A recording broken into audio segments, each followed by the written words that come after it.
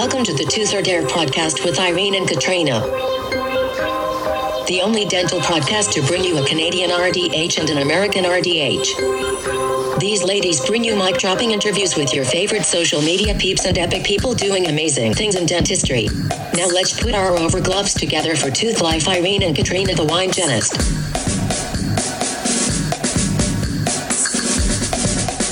Welcome back to another episode of the Tooth or Dare podcast, peeps, with your peeps, Irene and Katrina.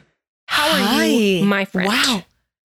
I'm good, Irene. I'm feeling good. Do you know what? I just got back in town yesterday. I was out of town on a vacation. Yeah. Like, I wasn't traveling for work. I was traveling for pleasure. Like, who even am I? Oh my God. Like, crazy. I don't even know. All of a sudden you have a boyfriend and look at you domesticating. Are we calling him your boyfriend? I know we call him your lumber, but is that like an official term? Yeah. Like he's your lumber. So we have, yeah.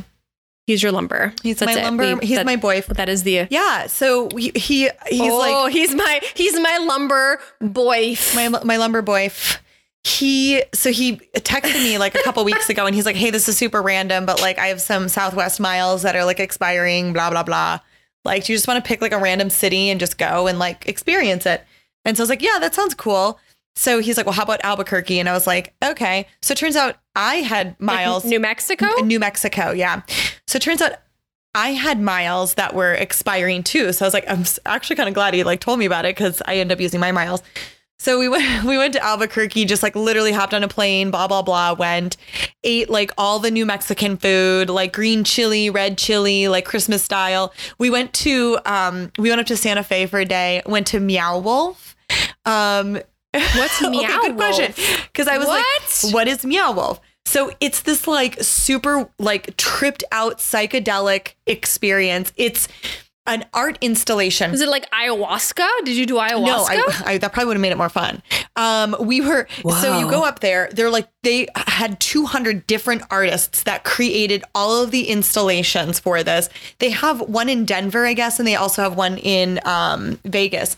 So you go and it's just like crazy art and like it's music and visual stimulation and lights and lasers. I mean, it's a lot of stimulation, but just very cool. Wow. You could spend hours in there. So we went up to Meow Wolf, which was fun. But I will say, did Meow Wolf make you say meow with all of the stimulation? Yeah, basically, I was like, wowzers. And honestly, we had a really nice time.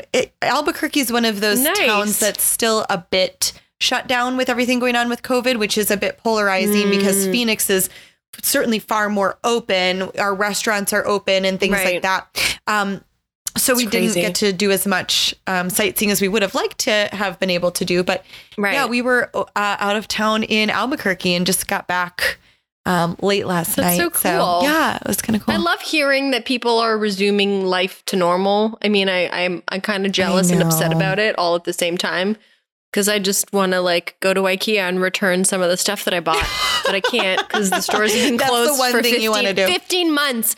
Girl, our restaurants, let's just sink in for a moment. Our restaurants have basically been closed down for 15 months. Like it's crazy. It really is.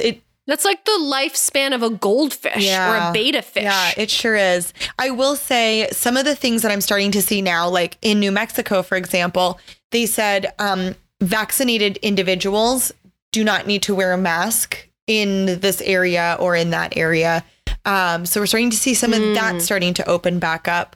I have not seen those signs in Arizona, but we're starting to see that there's some interesting interpretations or some movements to try and get some things opened. But yeah, it is incredible. Monitor that?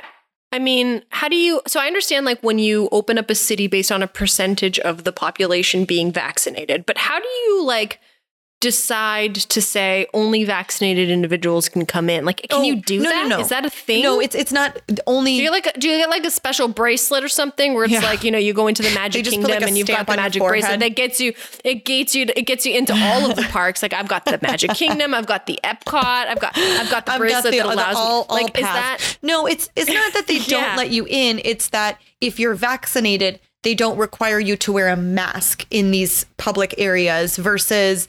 How do you know if someone's being honest? Fabulous question. You don't. I mean, you don't.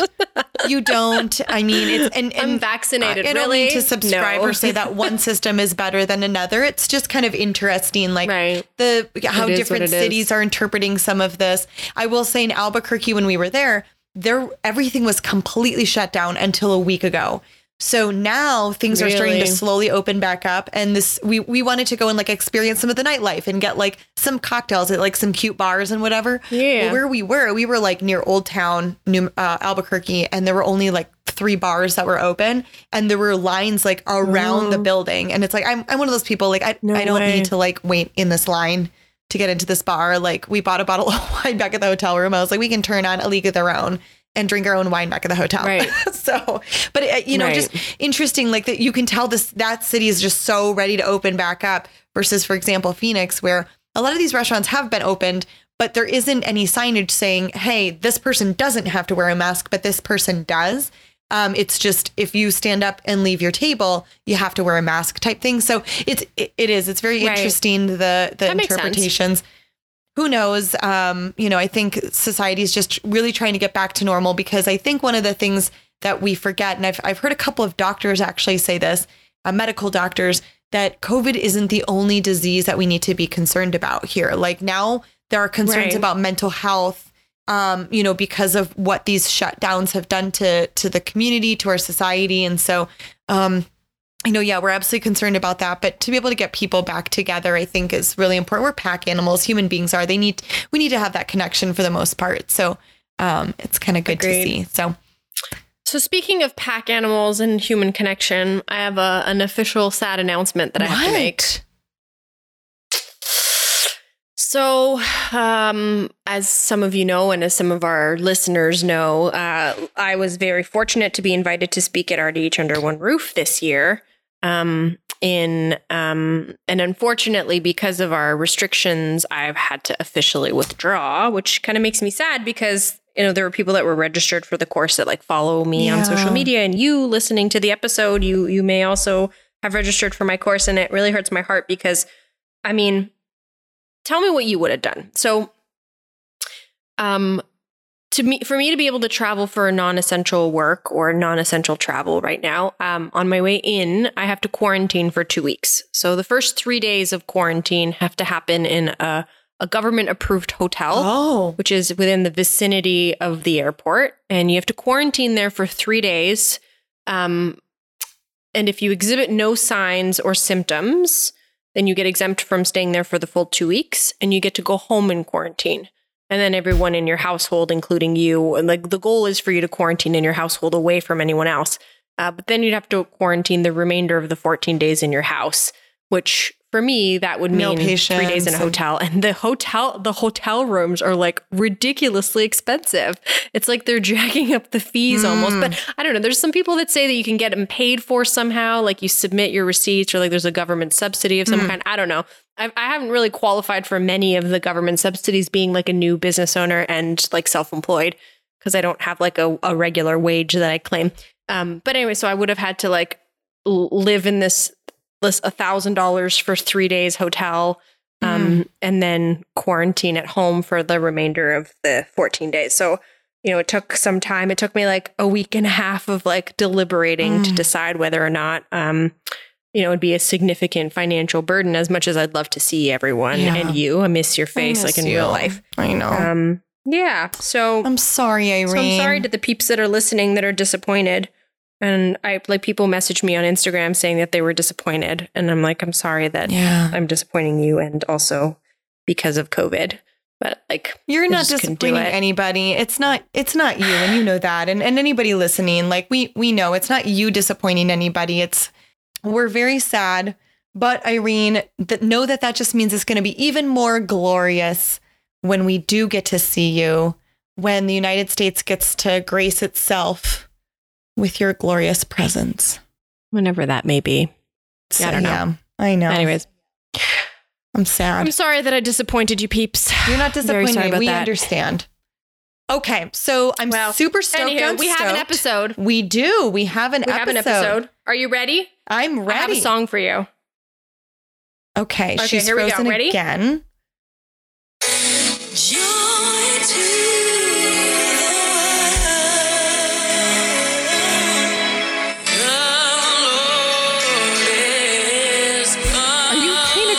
song? It's Christmas in May.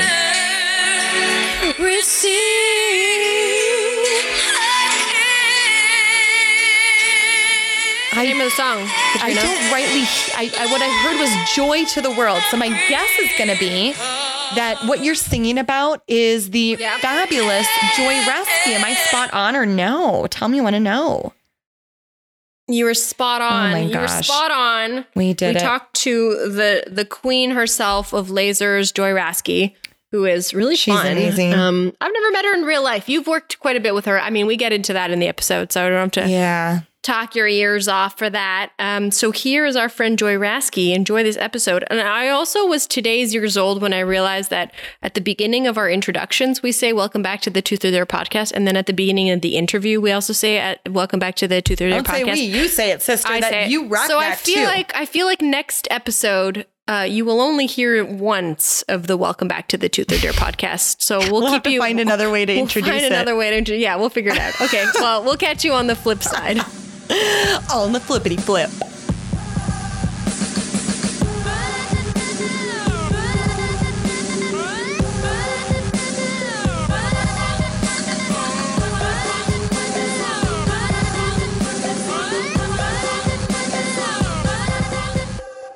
And welcome back to another episode of the Truth or Dare podcast, peeps, with your peeps, Irene and Katrina.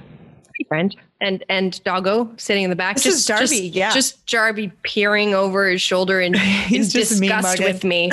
He looks over when we start recording, and then he's like, oh, it's Irene again. And then just looks away. He's like, I can't with her. It's the Canadian. Oh. How are you, friend? I'm good. How are you today? And mostly I want to know, how's the best life treating you? Oh, I'm living my best suntan life. Tan is a life. Strong word. Okay. Yeah. Strong word. Yeah. I mean, I'm a little burnt in the shape of like half of the continent of Asia. Irene, burn. But I mean, Irene, red is the color, right? It's better than the feta cheese, ricotta cheese, burrata cheese white that I was prior to this weekend. But yeah, sunscreen failed me. I used that like spray sunscreen and I was under the impression that it was like spraying evenly, but I guess it sprayed everywhere except in the vicinity of my head and neck region. And therefore I am the woman that you are seeing, you are beholding today. You are the most beautiful lobster I've ever seen. Oh, but am I the tastiest? Well, we've got a guest patiently waiting in the background who is wondering who is this lobster on the other side. I thought I was being interviewed by Irene. We've got a very cool person who you know better than I do. I know via the world, so like the speaker KOL Insta world, but we've never met in real life. So welcome to the podcast, Madam Joy Rasky. Woo woo. Hey guys, thanks for having me. How is it going? Are you living your best life? I am totally living my best life. I have so many questions for you. So Joy is the CEO of a company called Advanced Dental Hygiene. You've written like a million different articles. You've done a lot of really cool lectures. And my focus today, a lot of the questions I'm going to have for you is related to lasers, because I know you are like the laser queen. And she is. So your accolades are amazing. And all of those fun facts about Joy are linked in the description below if you want to know articles that she's written or places where you can attend some of her lectures or other audio mediums that she's been on. You've talked quite a bit about just kind of your path in dental hygiene and where you are today and how lasers and in general perio has come into play. And I know you and Katrina have done some stuff together too, the Ultimate Perio Symposium. She's a cool cat, Irene. And where do we begin?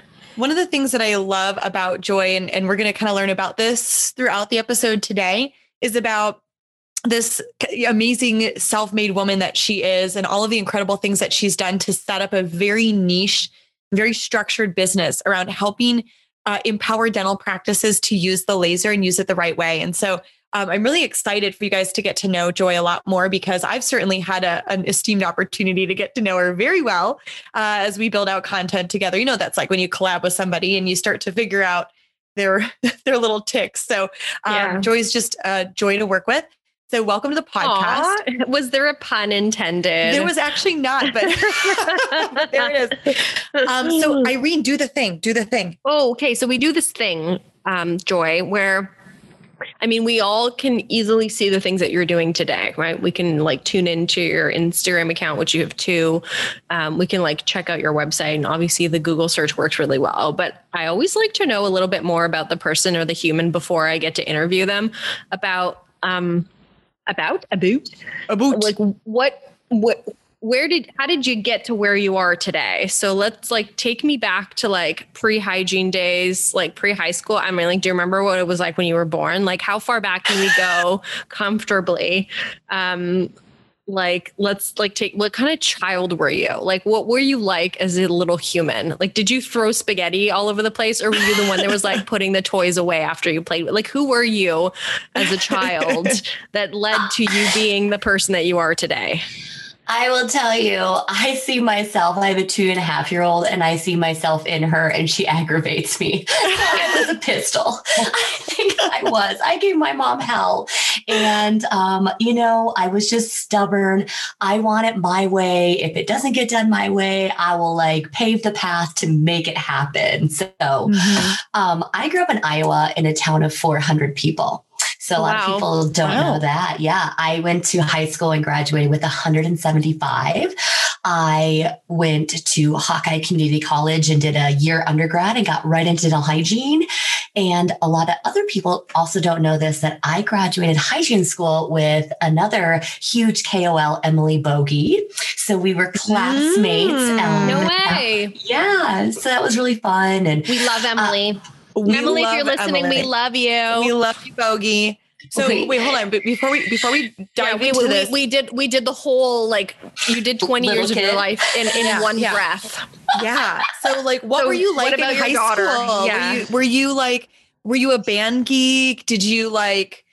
Were you on the debate team? You do the thing, Katrina. Okay, what do you think she was like? You do your thing. Okay, you do your thing. So I'm guessing that if I were friends with Joy Rasky in high school, Joy, I feel like you played tennis in the fall.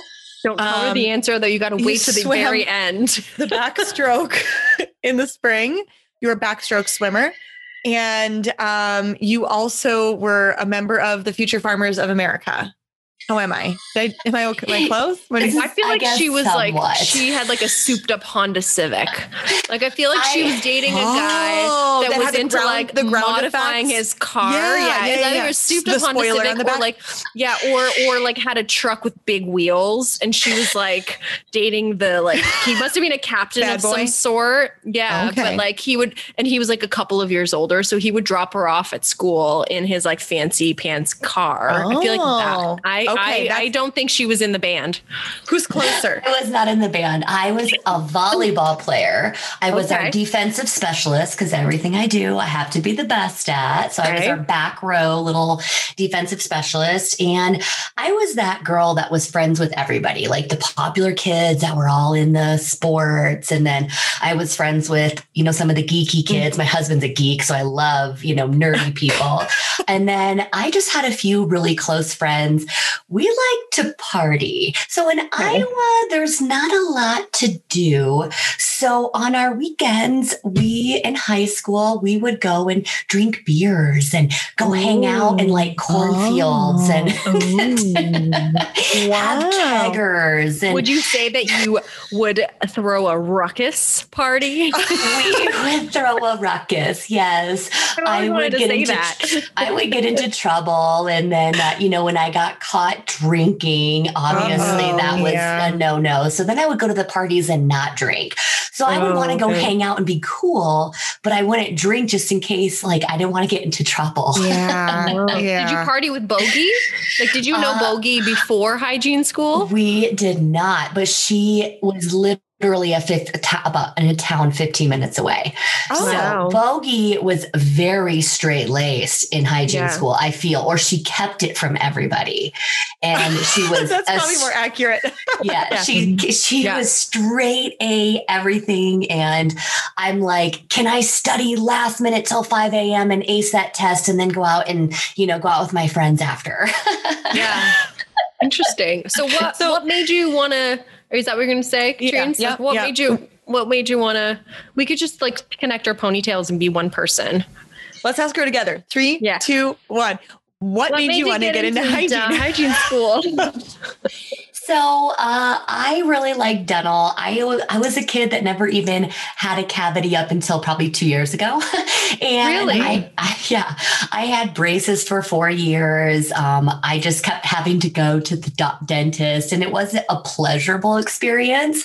And I honestly, in my world, thought I want to be able to produce my own living so I don't have to live off a man, because I've always been so independent. So hygiene, I felt like, you know what, I could build my own life. And if I wanted to be a mom, I could work 2 or 3 days a week. And hopefully my husband could, pick up the other days. And you can do that as a hygienist.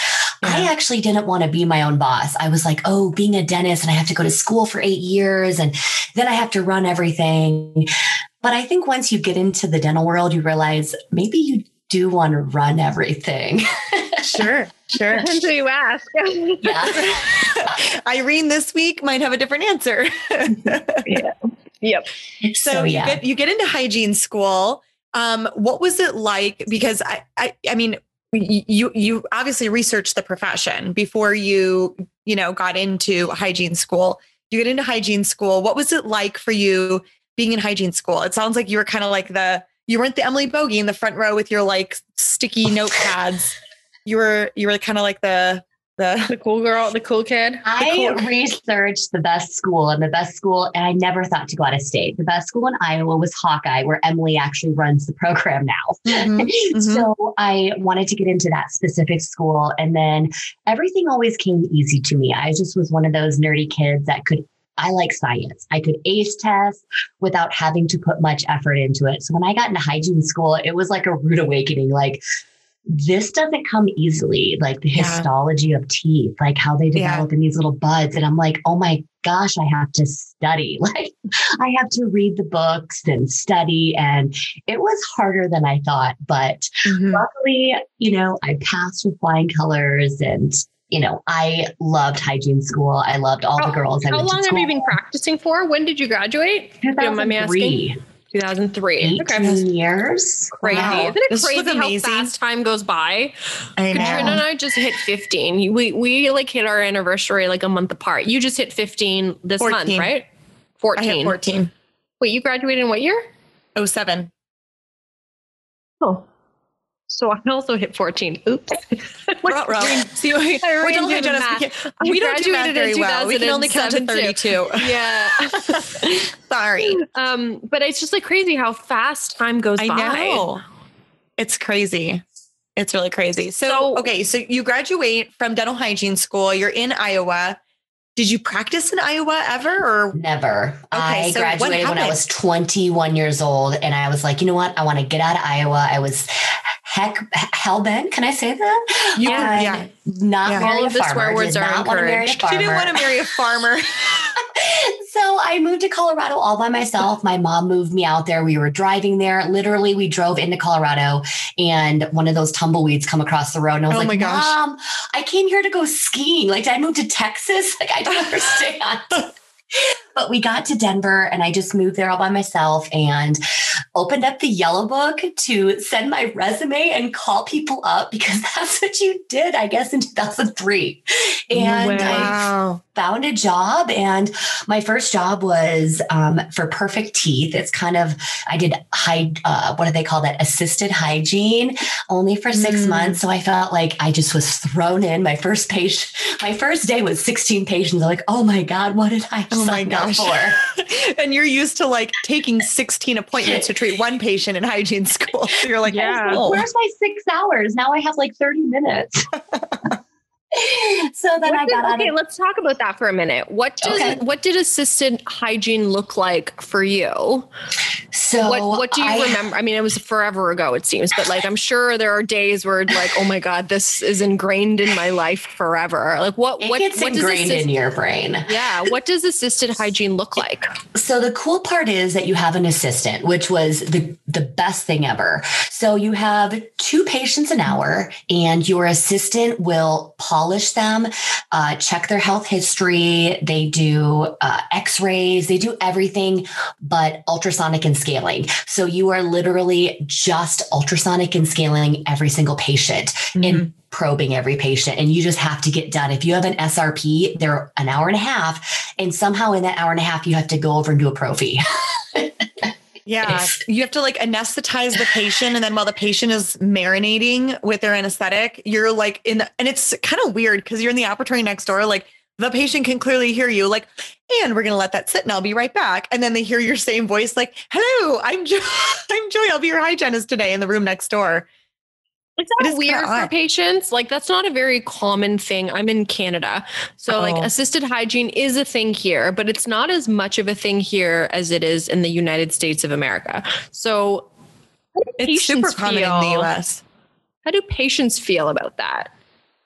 They don't know the difference. I remember a patient's like, really? I was going to be quitting. And she's like, are you going to be here for a while? What do you say? I'm like,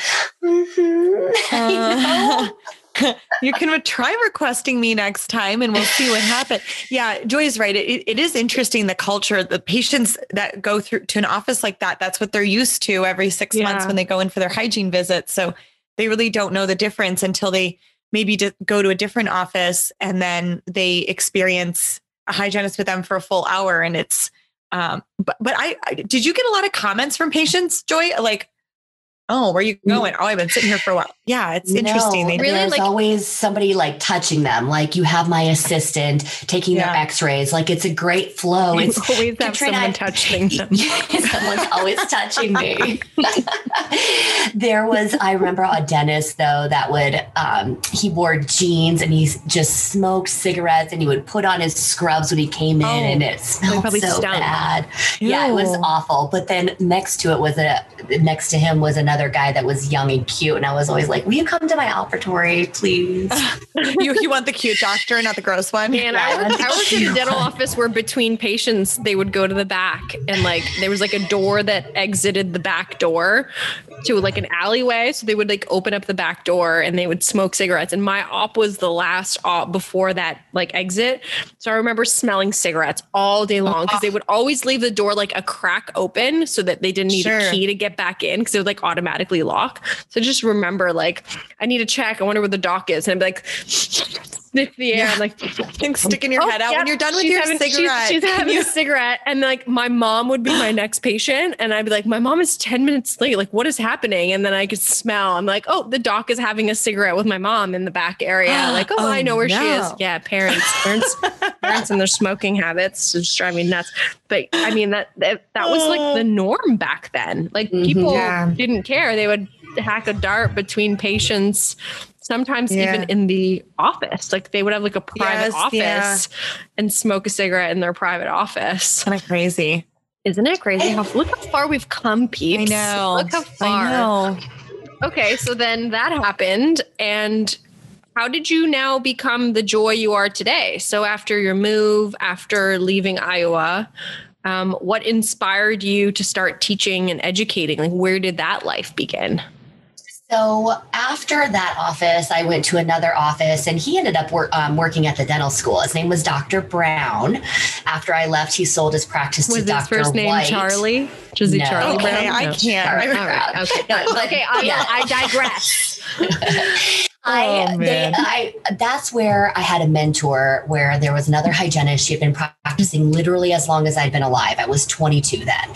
So she really mentored me and I'm very grateful for her. Her name was Betty. She's retired, no longer practicing. Oh, Betty Boop and Charlie Brown. Like this is the best episode. I just want everybody to be a cartoon character. But they had a spit cup and I did not know what that was. And everyone made fun of me because I said, I also don't know what that is. It's like the spittoon thing. they would sit, a patient would be laying down. They would have to spit. They don't want you to suction them. They sit up, do crunches, and spit out into this thing that sits next to on your operatory. Yeah. Got like a drain.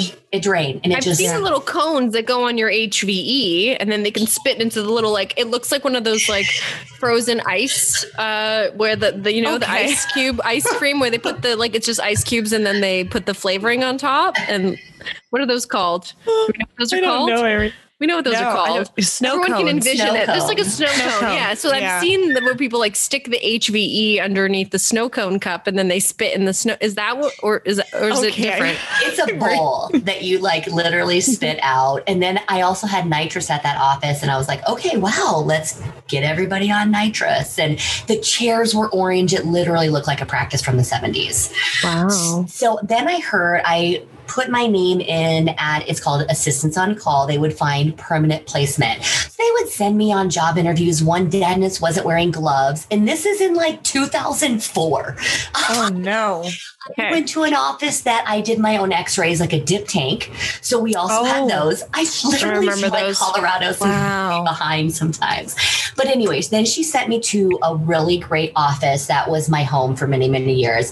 And the doctor told her, I want to find a hygienist that's very health conscious, that, I'm not saying they have to do triathlons. I was doing triathlons and Ironmans. I came in at 23. He hired me in 2005, and I worked for him for 12 years up until I left to literally go teach laser all the time. So he was my mentor, really great, a guy that's been practicing, I don't know, by now, probably 40 years.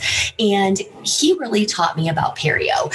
I was previously working for the 1970s dentist, Dr. Brown and Betty, and I would have to convince them why somebody with 6mm pockets needed SRP. And you had to convince the doctors of that? Yes. And I was the only one that did SRP because she only wanted to, she was wonderful, but really liked her 6-7 scaler.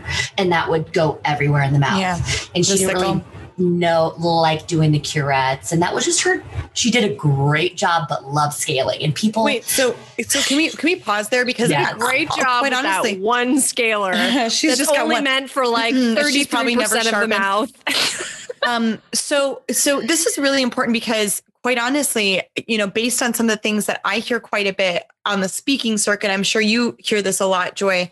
That is a relatively more common than you'd think in a lot of practices where hygienists get in and they've been taught this way in hygiene school. This is when you start, pull the trigger with perio treatment, and then they get into clinical practice. And in all states, with the exception of Colorado, hygienists cannot technically diagnose. So we do have to lean on the doctor to be the ones to diagnose the disease process and then, make the prescriptive SRP. So what are some things that you did that were helpful to start moving the needle with that particular doctor in helping them understand why you need to do scaling and root cleaning on these patients? Sometimes I would just talk about the bleeding, and he said on certain patients that I could try to get them to come in more frequently. So that was one thing that I tried to switch everybody to 3 or 4 months. Hey, could we just do one more cleaning a year? You have some deeper areas. I could try to get them on electric toothbrush and water pick. I just said, hey, can I talk to them about SRP? And they would, well, if the patient will actually let you do it. And so I would just do one patient at a time. Can we do a deeper cleaning under the gums? I don't know what happened with the previous years with the other hygienists. Before I came there, they had a hygienist there for 30 years. And I think that her and Betty got in their groove, and they were just fine with letting the patients do their thing every 6 months. And they were too busy to have SRPs in there. So I just tried to do the really bad ones first. And I told Betty, if she has any, she can just put them in my chair. I didn't mind. So that's good. Did you, at a certain point, it sounds like you, so you started with the more involved and more diseased patients, and you demonstrated to the doctor that, hey, these patients they do want to listen. They are going to accept the treatment. They're not going to become combative and upset, because I think that's probably the concern of the doctor, right? Is that, we have this new, not as seasoned hygienist come in. Now she's wanting to pull the trigger on SRPs for all these patients. They're going to get scared. They're going to get upset. They're going to leave the practice, right? That's what a lot of doctors think, right? Yes. It's a fear-based model. It's, in my opinion, not a patient-centric model, because it's like, oh, your fear is more concerning to you than doing the right thing for the patient, which I never went to school believing that was an acceptable practice. So it sounds like what you do. I don't think dentists feel that way too from the beginning. I think that is a problem that starts to arise when shit hits the fan in your practice. And I'm learning this now. And I'm like, when I first opened my office, I think I dismissed 7 patients in the first 2 months. Like, you're not the right fit for our office. Like dismiss them. Philosophy, like their perception of health, you mean, was not in alignment with like what a patient would come in and they would say, I only want this. I only want my insurance is covering. I only want whatever, dictating what treatment is. And in my mind, as a new business owner and as a hygienist, my immediate response is, well, I'm not comfortable in providing that treatment for you. The only treatment, I am comfortable in providing the comprehensive treatment. So, formal letter. These are our recommendations. If you don't think that you would like to accept these recommendations, then I think you should find another provider, because we're not a good fit. It's like a relationship, right? It's like good on paper, and then we break up. But as you start to build your practice, you have less and less time to deal with each one of those individual patients. So I feel like I understand now what docs go through. They don't want to rock the boat, because rocking the boat means you're taking away from your available brain space to run your practice, to now have to manage patients and manage team members and then manage expectations. It's a really weird, fine line. Like, it's a strange, fine line to try and balance. And unless you're in it, you don't get it. I feel like I try and explain things to my friends and they're like, oh, it'll be fine. And it's like, it won't be fine. Like, it's not fine. Yeah. How have you guys both consult on this kind of stuff? Like, Joel, you talk, and I want to get into the lasers portion and the perio portion of our chat today. How do you find that when you teach a team member a new thing, like, incorporating SRPs into an established practice, or incorporating a new form of laser therapy that perhaps wasn't done before? Doc was using their laser for frenectomies, gingival margin recontouring around a restorative procedure, but now the hygienist wants to try the laser out for perio. How do you find that conversation happens with someone that's trying to incorporate something new for the first time? Well, even at that practice, even at 22 years old, I always fully believed in gum disease, perio. I need to help all these patients. So the really bad ones, I would just be, and this is still what I teach and what I've done for the last 18 years. I'm just confident. I would look them in the eye and tell them what I see. And if they ever looked at me and said, well, I don't really want that, I would make my notes and say, I'll do your cleaning today, but will you at least try to incorporate the electric toothbrush or the water pick? Like, all you can do is tell them, my goal was to start building trust with these patients, and they would come in again. I would talk to them about their perio, and I would just slowly try to transition. Even when I go and temp in an office, if I never am going to see that patient again, I'm still going to tell them what I wholeheartedly believe. And if you're sincere and you can hear it in your voice, and I look them in the eye and I tell them, this is what you need, this is what I see, I'll show them the mirror. If they trust you, they're just going to do it. And that's what Katrina probably teaches with her perio. That's what I teach with the laser. Most of the time, if you have them sitting up, you're confident and you believe in it yourself, like you truly believe in it, that'll be conveyed to them. And hey, like, I tell patients, I'm like, the day I stop recommending something to you is the day I stop caring. I'm like, I only recommend this because I care. I go, you can totally tell me, no, it's not going to hurt my feelings. It's just because I care about you, and I can't stop caring. And that's the hard part of when you work in some of these offices where the doc doesn't maybe believe in you. You care so much, it's very hard to let go.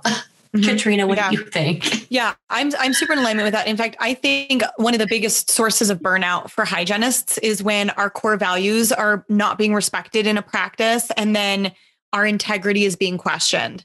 So it goes back to what you were saying, Joy. We're taught, for example, early on, this is the standard of excellence. This is what we should be doing. And we know that in our heart of hearts. I mean, I speak on perio all the time, as do you, Joy. And Irene, I know you've got some incredible programs too. It would be silly for me to stand in front of our colleagues and say, we need to perio chart our patients. Like, duh, we know we need to. The problem is there's more to it than that. We don't have time to comprehensively perio chart our patients. Our patients show up late. We don't have an assistant. We don't have the software. We don't have whatever that is, right? You're in a double column hygiene situation. We've got an assistant. Your ship's passing in the night.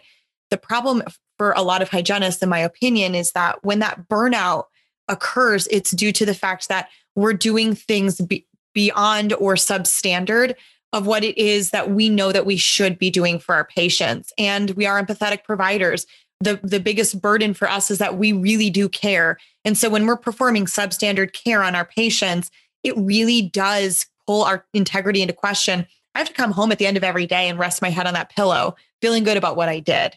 So when you start to talk about informed refusal and some of the challenges of onboarding patients, I think a lot of this is, to your point, Joy, letting them know that I care about you. I tell this to my patients all the time. My practice philosophy is I treat every patient in my chair like a member of my family that I like. And I continually say that over and over and over again, because it's true. If you were my father, if you're my mother, if you're my brother, this is the treatment that I would be doing on you. Although if you were my brother, I would just say, shut up, open your mouth. I'm doing this treatment on you. Like you don't have an option because you're my brother and this is just what I'm doing. But the idea being, I do care.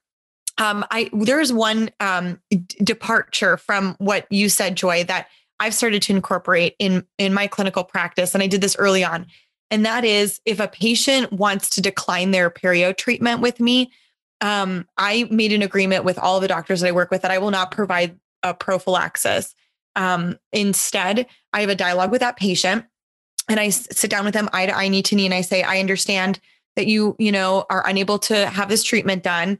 I understand it's finances. I think many of us can agree most of the time it's a financial thing for most patients. If it's a fear thing, I'm scared of the needle or whatever, we got plenty of drugs, right? Right. So the conversation is, if it's a financial thing, the reality is, at the end of the day, if you're able to afford it or not, the bacteria in your mouth don't care about what your insurance does or does not cover. The family history you have of stroke, heart disease, upper respiratory tract infection, certain types of cancers, the fact that both of your parents were in full dentures by the time they were 30, your dental insurance, right, wrong, or indifferent, doesn't look at any of that. And so respectfully, the challenge for me now is I have to look at all of these risk factors. I have to see the infection in your mouth, and I cannot provide a substandard level of care. There are concerns that if I don't thoroughly remove all of the debris in your mouth, that I could create abscesses. I could introduce that bacteria deeper into your ligament space. I could cause more harm than good. At the end of the day, you do have this infection. And if I cannot be the one to treat it, somebody still needs to. So if money's a concern for you, I'd like to refer you to a local dental or dental hygiene school where a dental or dental hygiene student will work on you. It will take many hours, but you will receive comprehensive care under the observation of a faculty member. And I will tell you, and I conclude with this, after you've had that treatment done, come back and see me and we will continue to maintain it. Because at the end of the day, Joy, you mentioned it and you're absolutely right. It's about trust. And if we cannot get our patients to trust us, that's where they start to question some of our treatment modalities. And for me, I found that the moment that my patient needed an advanced treatment and then they couldn't do it or wouldn't do it or financially had no interest in doing it, then I'm saying, okay, sign here and then I'll do your regular cleaning that you came in for and you asked for. That then patients begin to think that they haggled us down. You know what I mean? They have control. Yeah. Right. And they have the autonomy to decide. But to Irene's point, we as providers have the autonomy to decide if I'm going to put my name on your record stating absolutely I was okay. I found it acceptable to be able to perform this substandard level of care for you. So I think many hygienists, I think, can agree with this. We work very hard for a license. I'd like to hang on to mine. And so for me, it's not worth it to perform a prophy on this patient because they, and I don't mean to be crude about it, but for the most part, the biggest issue, and I've said this in rooms for hygienists for years, don't you feel like we've been competing with that new Louis Vuitton bag, or we've been competing with that new Tesla? We've been competing with that family trip to Disneyland. Like our patients can't, for the most part, can pay for it. They choose not to. And that goes back to value. That goes back to our dialogue. So when I have that conversation with my patients, it's about if I can't be the one, I'm not here to get your money. I'm here to perform the treatment that you need. And if I can't do it, please let somebody else do it, because you really do have a concerning infection in your mouth. That's what the new, when I went to my boss, the mentor, that's what he taught me. He goes, Joy, it's all about trust. He goes, if the patient trusts you, they will do it. And we did exactly. He taught me, if they don't want to do it, they can go to another office. Yeah. You tell them what they need. Mm-hmm. That's such a great thing to have a doctor. And I know Irene's a practice owner that absolutely emulates that. It's huge to make sure that when you're working with somebody that you are aligned in your practice philosophy in that way. That's a long huge. time to build that confidence though. So like for the new grads that are listening, and I mean, you don't even have to be a new grad to not be that confident in having these types of like line in the sand type of conversation. It's like, I don't feel comfortable like saying those words. I don't feel comfortable aloud to a patient. Like that's a big deal. So it does take some time. And I think hearing people like the two of you, like you, Joy, and you, Katrina, like saying this stuff aloud might make someone's drive to work feel a little bit more like, I can do this today. Like I can say no to that person that is coming in for a quote unquote, just a cleaning and like already planned out the mint polish at the end that really has like generalized 4 to 6 millimeter pockets with edematous tissue. Like you could have that conversation. It just takes, it takes the first time. Like it's always like the first time is the hardest, and then you do it a second, and then you do it a third. And then eventually, like you, Katrina, it becomes a rehearsed dance. It's like a choreographed dance of like, I already know the spiel. Like insert violin music here as I say, like Mullen, like the little mouse from Ratatouille is like sitting on your shoulder, and he's got his chef hat on, and he's just playing the violin as Katrina's like declining treatment to this patient. I feel like it takes some time for that to happen until you can actually envision the little mouse on. Like now I can envision the mouse on my shoulder. Like the next time I do this, Katrina, I'm gonna emulate you with the little guy. Yeah, I like it. Irene, I'm so proud of you. Let's talk laser. Let's talk lasers. All things laser. Okay. Let's talk laser. Can I do one thing?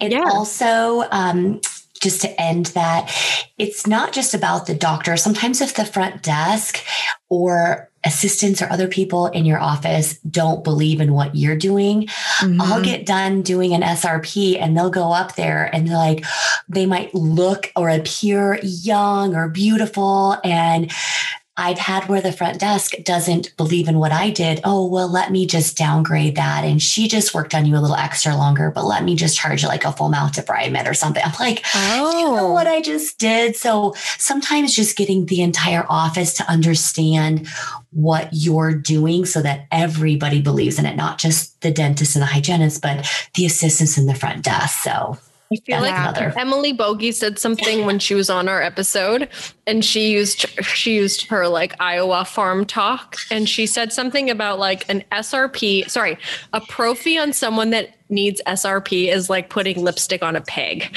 Yes. Do you remember that? And I was like, I die every time I think about it. So but funny. You're right. It's like, and then I think that always leads back to the importance of having like team dialogue and conversation. And even if that's for 5 minutes at the beginning of the day, you'd be surprised how many people don't do team huddles. So they're like, oh yeah, our huddles suck. Like no one ever does them anymore. We didn't get any resolution, but it's because those team huddles weren't choreographed. Like no one was spending the time to put together what you're going to talk about.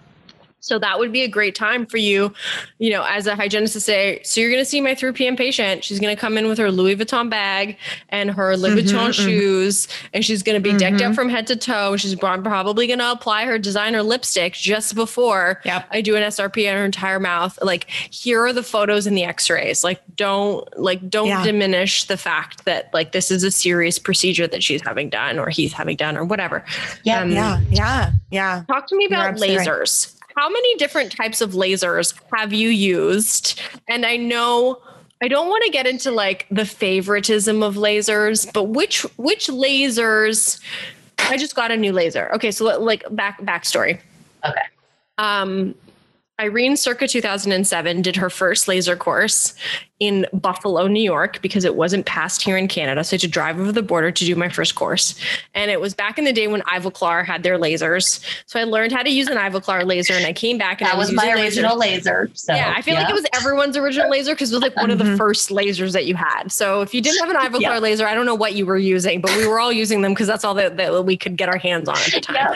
So Irene was using her Ivoclar laser, and then she fell in love with it. She was using it for like 10 years. And then Irene left private practice and decided to open up her own office. And I just got a Sirona laser. Like I'm the first office in Canada to have the Sirona blue laser. And I'm trying to teach my team how to use it because there's no training right now, thanks to COVID. Like everything's all shut down. So those are the only 2 lasers I've ever used in my entire private practice life. And I know that there are so many others out there. Is there a difference between a laser and a laser, aside from the technology and the interface and the way that it looks? What do you know to be different between like a variety of different types of lasers? And it's like You're mostly talking about diodes, and you have 2 of the best diodes. Yeah.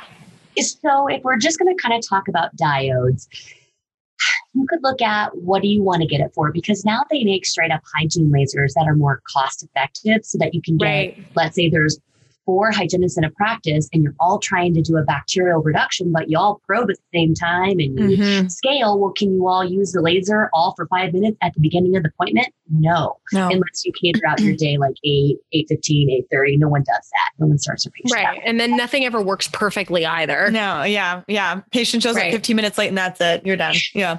So some lasers, just for hygiene. And so they have like, you turn them on, it says, gingivitis or pocket therapy. So it's very easy for hygienists to use them. They're usually colored pink and purple, which is always a bonus in my opinion, as I'm wearing pink today.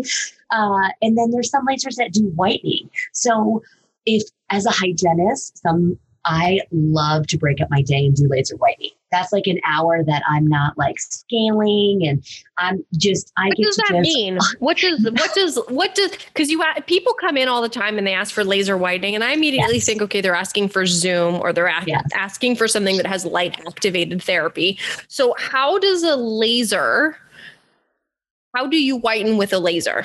Okay, so you have to you need to buy a special kit. Like you can't just get whitening over the counter off. Like you can't just like pull Crest white strips and start those on your teeth and laser them.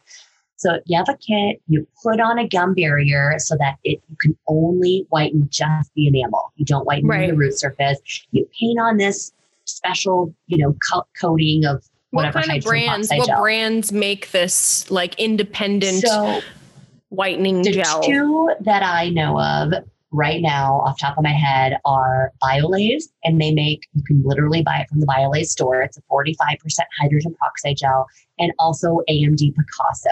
And they sell their top of the line Picasso Plus does whitening. You can also get Picasso gel for Pioneer Elite. That is Ivoclar Vividence. The Navigator, they do whitening as well. So that I believe is like a 35% gel. So anyways, you paint the gel on the teeth and then with how the class 4 laser, different than Zoom, Da Vinci, what you see in the mall, you have a whitening wand and you literally whiten each quadrant for usually 30 seconds. I think the Picasso system, I believe, is 30 seconds. And then you leave it on the teeth for 13 minutes. So it just activates the gel to seep into the tooth, color the organic material. So with Biolase, you do 1 minute of whitening and you leave it on for 10 minutes. Both these systems you can apply 2 times or 3 times. So essentially, what's different than Zoom or Da Vinci, some of these other systems that you can have on your teeth for an entire hour, you have on the teeth for a total of either 20 minutes or 26 minutes. I think if I add 13 and 13, talking about math here. Anyways, 20, 25 minutes or so. If the gel is only on the teeth for like 20, 25 minutes, the teeth are only lasered for like a minute to 2 minutes. period. It doesn't dehydrate the tooth, unlike those other systems that the light is on there. I got Zoom on my own mouth and you can't even move. I got out of there. I was sore. I was having pins and needles. I have never had patients that I cannot even ultrasonic can go through laser whitening. There's also something. What does the tip look like? So I'm thinking of like my Sirona laser that comes with individual tips that kind of clip in. And then there's a tip that goes on that kind of looks like a curing light at the end. It's got like the little black glass curing light, which is the same tip that I use when I laser like aphthous ulcers. Little aphthous ulcers and stuff, or like cold sores. Like I use that tip when I do the thing on the like buccal mucosa or on the vermilion border. So is it that glass tip that we're using, or is there a specific type of? How does that work? Sirona system, you can do the laser whitening, and it is like a curing light, but you'd have to cure each and every single tooth. So it's not as easy. Okay. There's usually like a hand piece that you put on that I would say it's on the width wise, it's probably like 1 to 1.5 inches long so that it can do an entire quadrant. And you would say it's probably like a 1/2 inch long. So that way you can just aim it. It's curved like the mouth, and you just aim it up from, 9 through 15 or 9 through 14. And you just, all the lasers There's like a sextant at a time, basically, sort of thing. A quadrant, usually. You just do quadrant. Mm-hmm. Cool. Yep. And then it counts it down and you're done. It's kind of where you can daydream as a hygienist because you're just doing your whitening. You're putting your grocery list together. In my head, I'm like thinking about what am I going to do? I need to give the dog a bath tonight. Okay. And then when you're all done, you see this fabulous white mouth, and you're like the patient happy. I get instant gratification. I'm like, oh my gosh, your mouth just looks so fabulous, and I feel good about it. They feel good, and it wasn't hard. What a fun way to break up your hygiene day too. You're right. That is cool. And we charge side. Oh, okay. Oh, sorry. What do you charge? Sorry, say that again. We charge like $425. And we did a new patient special of laser whitening that was $225. And every new patient, no matter if you are like making ends meet paycheck to paycheck, they want the $200 laser whitening. When I'm on the East Coast, they're charging $600. California, they're probably charging like $1,000. Right. Just people want laser whitening, and they want things done now. Like I don't want to whiten my teeth every day for 2 weeks. I don't want to like not drink wine or drink coffee every day for 2 weeks. I want it done. I won't do something for a day and I'm good. Mm-hmm. Yeah. So let's talk about perio. Let's talk about using laser in adjuncts to SRPs and perio maintenance appointments, or both, because sometimes it's a little bit of column A and a little bit of column B. How do you, and this probably like a course that you put on, is like, how do you treatment plan, or how do you advise someone that's new to doing this to start treatment planning using a laser? Because it might be overwhelming for someone to be like, okay, I'm going to do a full SRP and a full mouth of laser in one sitting. What's the gateway conversation to that? So I know a lot of people get scared, like, how am I going to incorporate this time, this machine that's going to take time away from my schedule? How do I easily incorporate it? Who are the lasers killing bacteria? Okay. It's helping just get rid of bacteria. Who has the most bacteria? SRPs. So bar none, if you can add laser in, and if I picked one procedure that you would, if you chose just one thing to change your schedule with, it would be post SRP going in the pocket and pulling out biofilm out of the pocket. Like that's literally helping your patient 6s go to 3s, 7s go to 4s.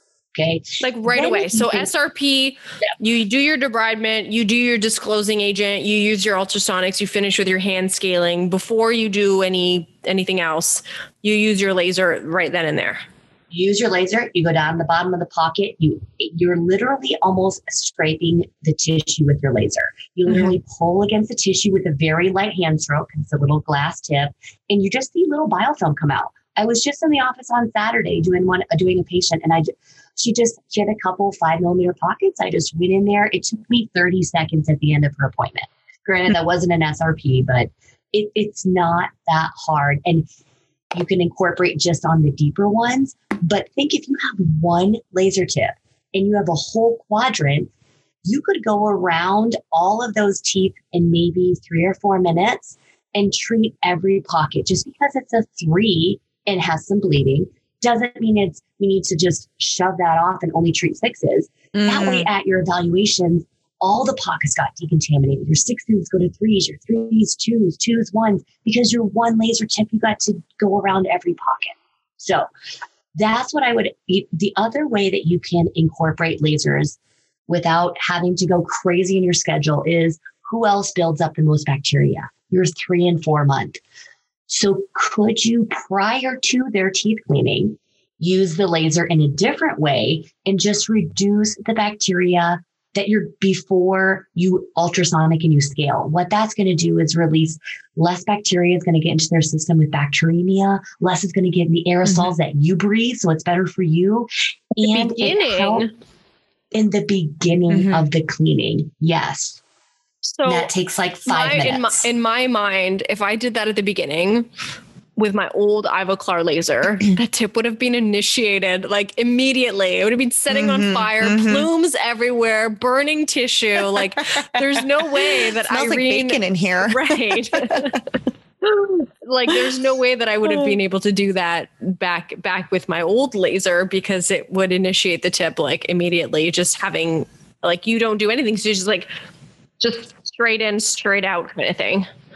If they're a 3 or 4 month and they have, so you hopefully saw them 3 months ago. So hopefully they've been doing a good job with their, I push home care and almost all of my patients were 3 or 4 months, like every single one. If you were 6 months, you were like, you didn't have a spot of bleeding in you.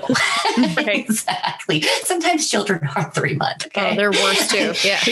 So I sometimes polish first. If you have somebody that an older person or that, doesn't take care of their mouth, polish, then you can do it. But for the most part, if you saw them 3 months ago and they're doing a good job, give them a toothbrush, brush your teeth, then I'll see you. It shouldn't initiate. It should not. Are there any contraindications to polishing and the polish itself, going subgingival before you laser, or using air polishing or air prophylaxis? No. Either with sodium bicarbonate or nothing. Like it doesn't affect at all.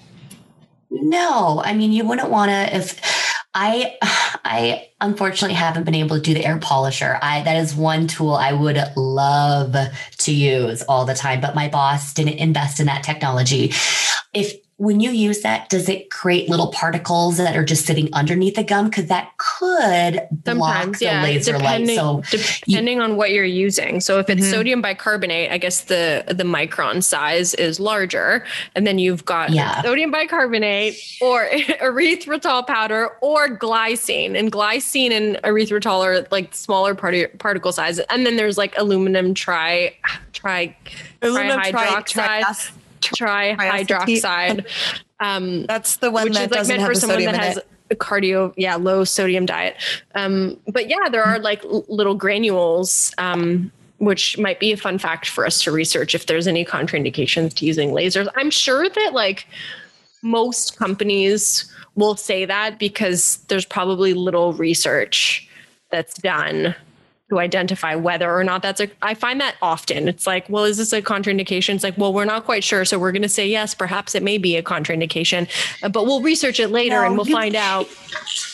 You can use laser. The only thing that I was thinking of is like, hey, we want that light to go all the way to the base of the pocket. And what if there's all these particles in its way? Then is it really making it to the base? So ideally you want to do it before. I have polished people prior to the laser. And some offices, and I've done this myself, I have to show the patient their probe readings to show, okay, we have some areas we're watching. We have some bleeding points.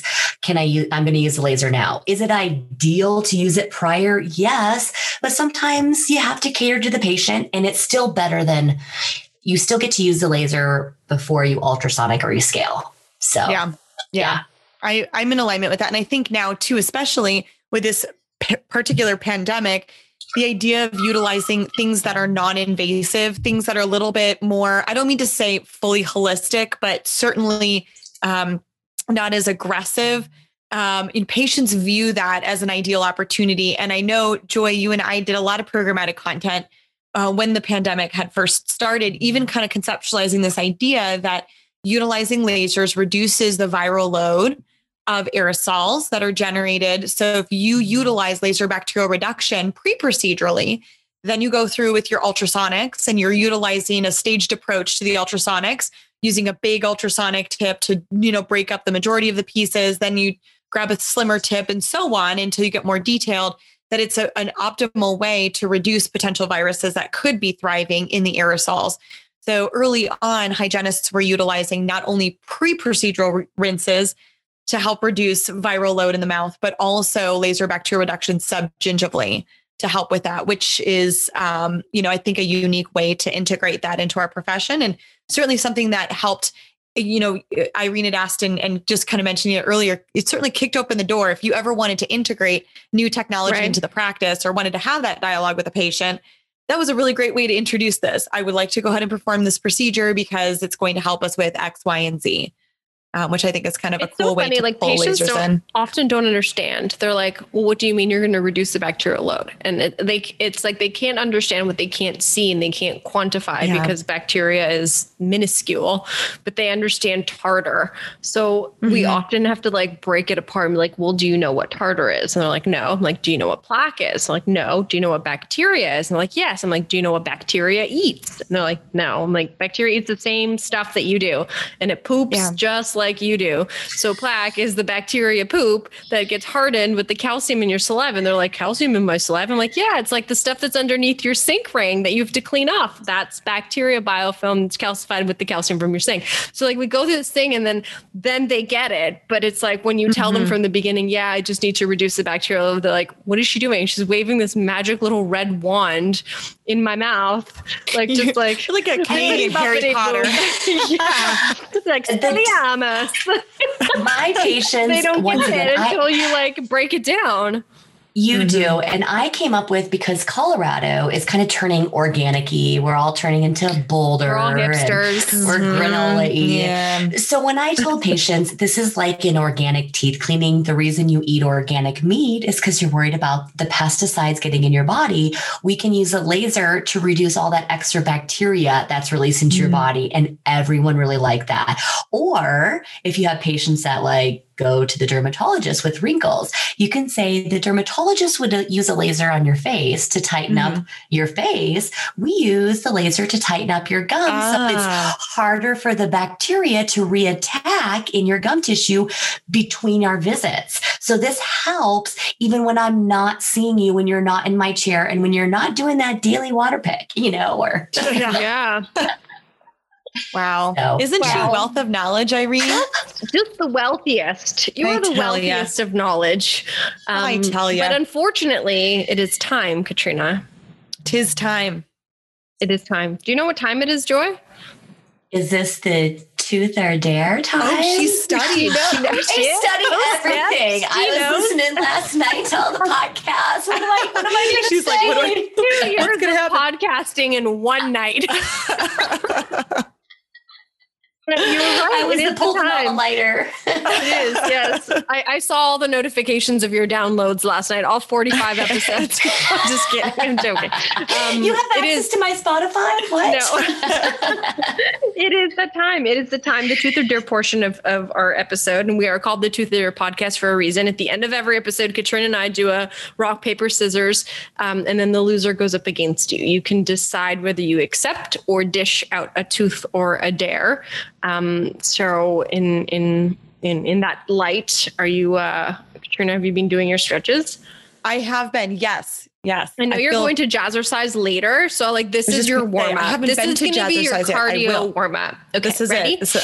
So in the interim, you can follow Irene at toothlife.irene. You can follow Katrina at the Dental Wine Genist to please find us. But you can find us toothordare.podcast, and you guys check it out because we're doing a makeover on our Instagram right now. And we definitely want to know what you guys think. So please check it out, slide into our DMs and let us know what you think. And of course, please find the fabulous Miss Joy Rasky. On Instagram, you can find her at Advanced Dental Hygiene and check out her fabulous laser company. She offers live and online hands-on laser coursework at advanceddentalhygiene.com. Also keep your eyes peeled on advanceddentalhygiene.com for some fabulous coursework coming down from Katrine and Joy. We're going to be launching some cool stuff on there. So keep your eyeballs and earballs peeled for that. With that, Irene, are you ready to rock it and roll it? I'm ready. I've never had you take the reins on that part of it. I took the reins because I was like, no, we have to do it. Just like, take it. Okay. Do it. Ready. Okay. Rock. Okay. Paper. Rock. Scissors. Go. Lost. Irene, I won again. This is crazy. You rocked my scissors world. I rocked your world, Irene. Rocked my scissors world. Okay, Joy, you and me, baby girl. What are we doing? Are you accepting or are you dishing? If you accept a tooth, it happens now. If you accept a dare, it goes up on social media within 7 days of this episode launching. So I'm usually a dare person, but I will accept a tooth and do something different. So throw it at me. I've been like, what are they going to ask me? I'm scared. Savage. We either will be friends at the end of this or we won't be friends at the end of this. Like this is, I'm usually concerned for my truths. I have a tooth for you. What do you say to a hygienist who says, I read the research and I heard that lasers don't work? Ooh, that's a good one. Okay, answer that one instead. Yes. I say I usually send them 40 or 50 articles and say, did you see these? And I will tell them little tidbits out of each one, not just send them. I send, this one says it kills this bacteria, this bacteria, this bacteria. And then I just say, give me your experience of why it didn't work. What didn't happen? Just because I assume, was it just once or it just doesn't work on all of your patients? Because was it the patient that maybe it just didn't work on? Were they clenching and grinding their teeth and your pocket didn't heal? It has nothing to do with your laser. Mm-hmm. So that's what I say. Here's 40 articles on how lasers kill bacteria. Please research all of these articles if you don't believe in it. And if you're actually using it, why isn't it working? And I'll talk to them about occlusal forces and talk to them about, hey, we have to get good patients on good home care. How are you using the laser? What's your technique? Are you doing it the right way? I just have to try to figure out why they're saying this. If they've used it, did they do certain things wrong? Or is there calculus still on the tooth? That would be a hard one to, can I come over and explore your patients? No. Is it a laser thing or is it a you thing? Is it me or is it right? It's not me, it's you. Yes. So yeah, good. Awesome. I like it. Cool. Awesome. Good question, Katrina. Thank you for swooping in there and saving the day as you normally do. You normally save my day. I love you. I got you, boo-boo. All right, everyone. Well, thanks again for tuning into another very fascinating episode of the Tooth or Dare podcast with our friend Joy Rasky. Ensure to follow the show notes below and see all of the cool things that these two lovely ladies are doing together and separately. And, until next time, peace out, peeps. Cheers. Peace out. Woohoo.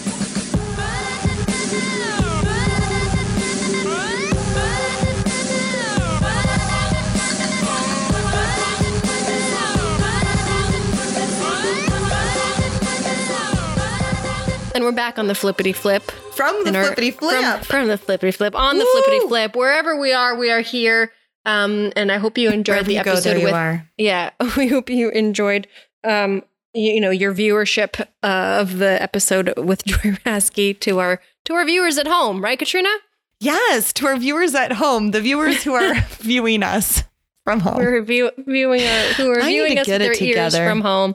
Oh, it's all good. You need to go to Jazzercise and get your Jazzercise together. Yeah, I'm just so jazz it out. I have to Jazzercise all of these enchiladas and chalupas that I ate from New Mexico. I got a lot to Jazzercise out, girl. I feel like if I ever get a dog like a Chihuahua, I'd name it Chalupa. That's a cute name for a dog. I feel like it would be a cute name. If anybody has a dog named Chalupa who listens to us, place a photo of Chalupa on Instagram and tag us. We want to know about it. Yeah, I want to know if you have a dog named Chalupa. Or any other taco. Chihuahua. Like I bet people have named their chihuahuas Taco, I feel like. Do you think so? Yeah. I don't know. I want to know. If you're listening and tag us. We want to know about it. If you've named your dog any form of like ethnic food, like I want to know. Anything, this is anything spaghetti, at all. My Boston Terrier. This is butter chicken. All right, girl. Sweet all right. and Well, I love you. I love you. I won't see you at any trade shows anytime soon, but I still love you. I'm going to carry you around like an Irene, like I'm going to put a picture of you on a popsicle stick and just hold it. I have to send you a recording equipment, so you may or may not find something interesting in that bag. Oh, presents from Irene. You never know. Okay. All right, everyone. Enjoy the rest of your week. Thanks again for tuning in to another fabulous episode of the Truth or Dare podcast with your peeps, Irene and Katrina. And you know where to find us on, the gram and stuff. And, we'll see you guys later. Peace out, peeps. Woohoo! Cheers. And then you've got urethritol. Oh, no. Not my urethritol, your urethritol. That goes in the bloopers, please. And thank you.